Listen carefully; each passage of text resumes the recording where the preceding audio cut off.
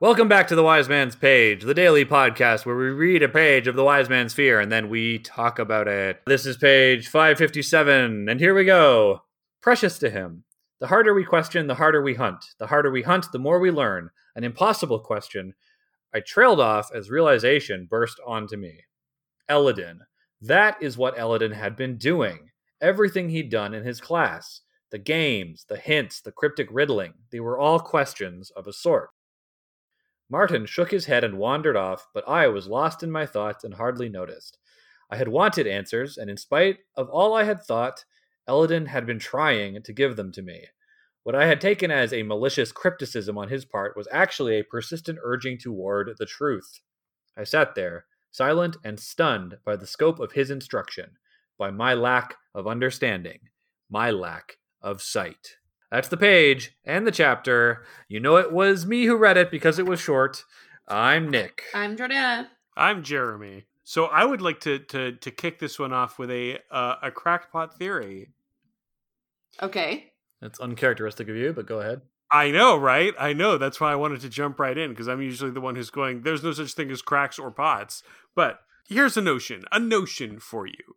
Kvothe has this kind of epiphany where he realizes that Elodin hasn't been like being a jerk to him for no reason. Elodin has been trying to get him to seek out his own answers by questioning the world, by thinking in a different way.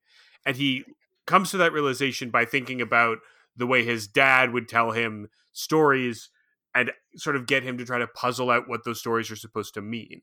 Kvothe's dad is positioned as like an ordinary person who is a good musician who's like, trying to dig up this particular kind of song. He's not positioned as like a special wizard or anything. He's just like a guy who likes music and who is good at it. But what if this is a clue that Kvothe's dad is aware that Kvothe is uncommonly intelligent, that he might even be a namer? Maybe Kvothe's father knows what naming is. Maybe he's trying to see if he can unlock that kind of potential in his son from a young age by teaching him this method of thinking, this kind of critical thinking of the universe. Are you suggesting he's a wizard? I don't know, maybe. I mean, I don't know if this is a thing that I believe. This is just me reverse engineering the idea that Kvothe has just had, right? Like, oh, Elodin is just like my dad. He's trying to get me to think about things in a different way. Well, what if your dad is more like Elodin than you think, Kvothe, is my line of questioning. I will say this, and it is leveraging meta text, so it may not be permissible, but I do remember being baffled at the suggestion that the now dead Kingkiller show was going to be about Kvothe's parents, two people who, to my mind, are not important in the wider scheme of things. Like, I cannot fathom a story about them, like a show about them being all that interesting. But if there's a secret reveal that his dad is actually also a wizard or a fey prince or whatever, which I actually don't want to be true because Kvothe is already a special boy, but that would certainly be a more interesting show. Not to give the meta text too much leverage, they're making all kinds of stupid prequel shows about characters who don't matter. Like they made a whole show called Krypton about Superman's parents. And the only interesting thing about Superman's parents is that they're dead along with the rest of Krypton. So it'd be like making a show about the adventures of Thomas and Martha Wayne. Like it. Yeah, well, you could do a show that's Martha and Martha solving crimes together. I'd watch it. Martha.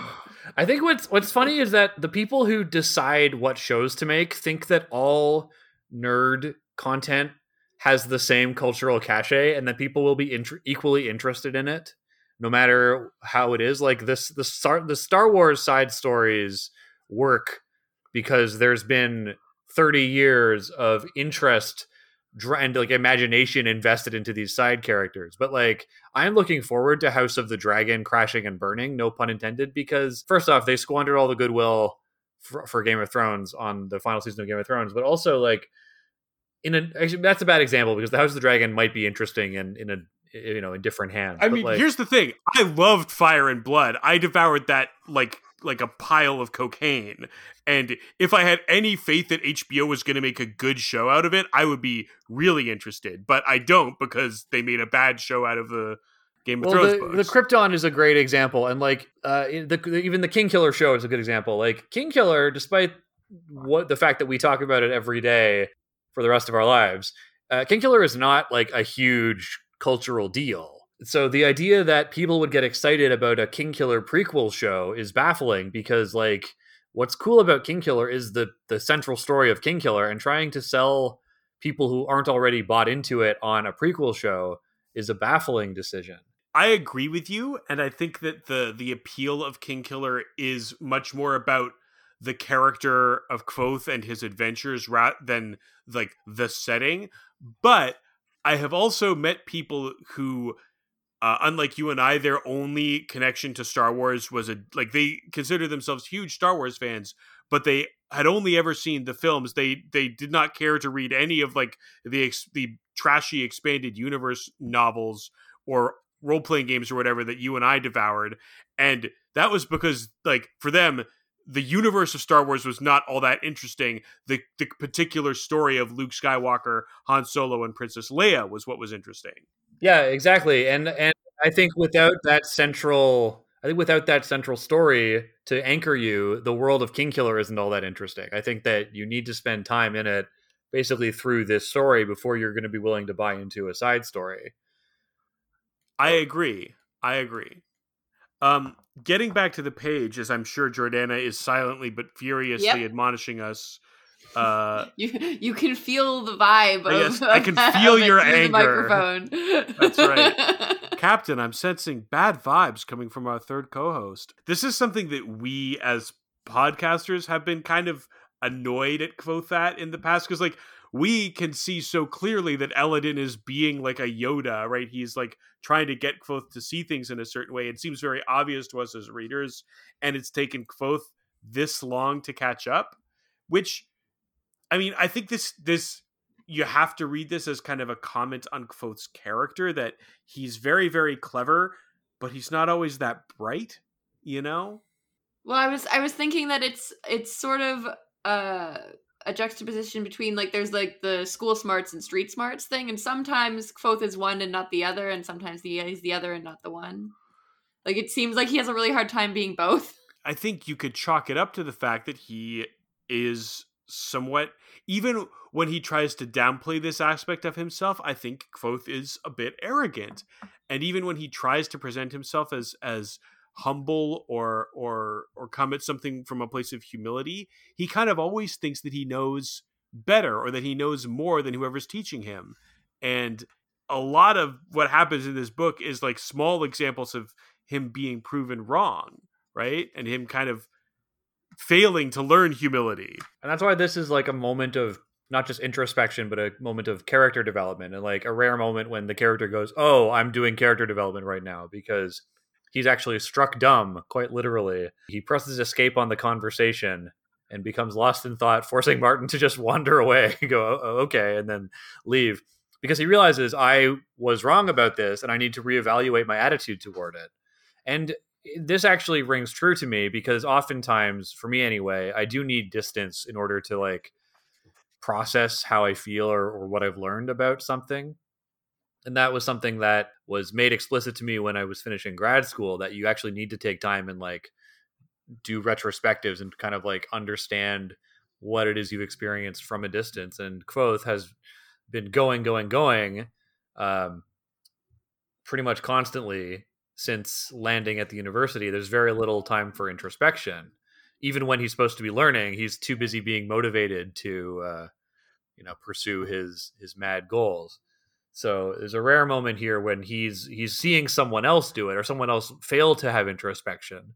Dedan and Hespe fail to understand it, fail to take on the challenge and consider it, and he can point out and say, no, this is what I was trained to do when I was a kid, and then kind of realize, oh, and that's what Eladin was also doing. If only I had the eyes to see.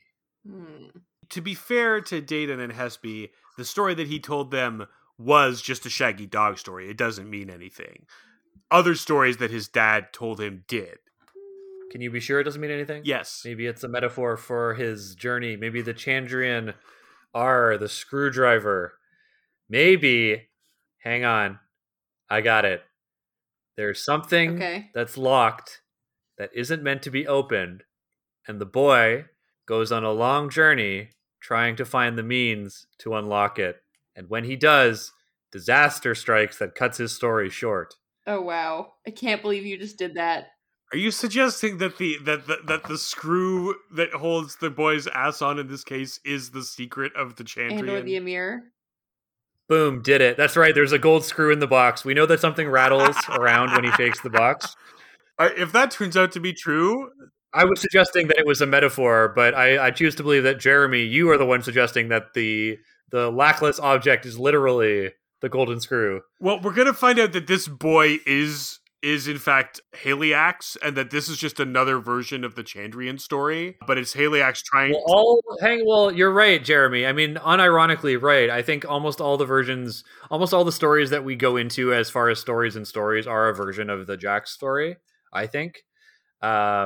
So, we could be there too. This could also be a version of the Jax story. Also, I know we've talked about this, but Haliax and Jax, or possibly Eax, as he's occasionally referred to. Yeah. And ass. Haliax, Jax, ass. Haliax. Yeah. And his ass fell. His ability to die, what we all call the ass, has been taken from him. If you unscrew my belly button, would I not die? Truly, much to ponder. Indeed. We have a very short letter today. What? Oh, right. Oh, I'm sorry. It was me who forgot. You will receive 10 lashes at the midden mast, sir. I give my 10 lashes to Nick. He can have 20. I did not forget. No, he's getting the lashes. Okay. He's the one who's being very whipped. well. It is the end of a chapter. This chapter was called Lack of Sight. It is also the last 3 words of that chapter. That's it. So I was trying to think why this phrase is so important, because it's its own sentence on the page, my lack of sight, and it falls at the end of kind of a rhetorical set of 3. It falls at the end of a paragraph, and I'm trying to figure out like why it's given such emphasis, that particular phrase, because it feels like it's supposed to be significant and calling back to something. And the only thing I could think of are the 3 levels of being a student at the university. All have translations, right? You're an Elir, you're a Relar, and then you're an Eltha. Is one of those seer? Yes, I believe it's listener, speaker, and seer, or possibly the order is changed.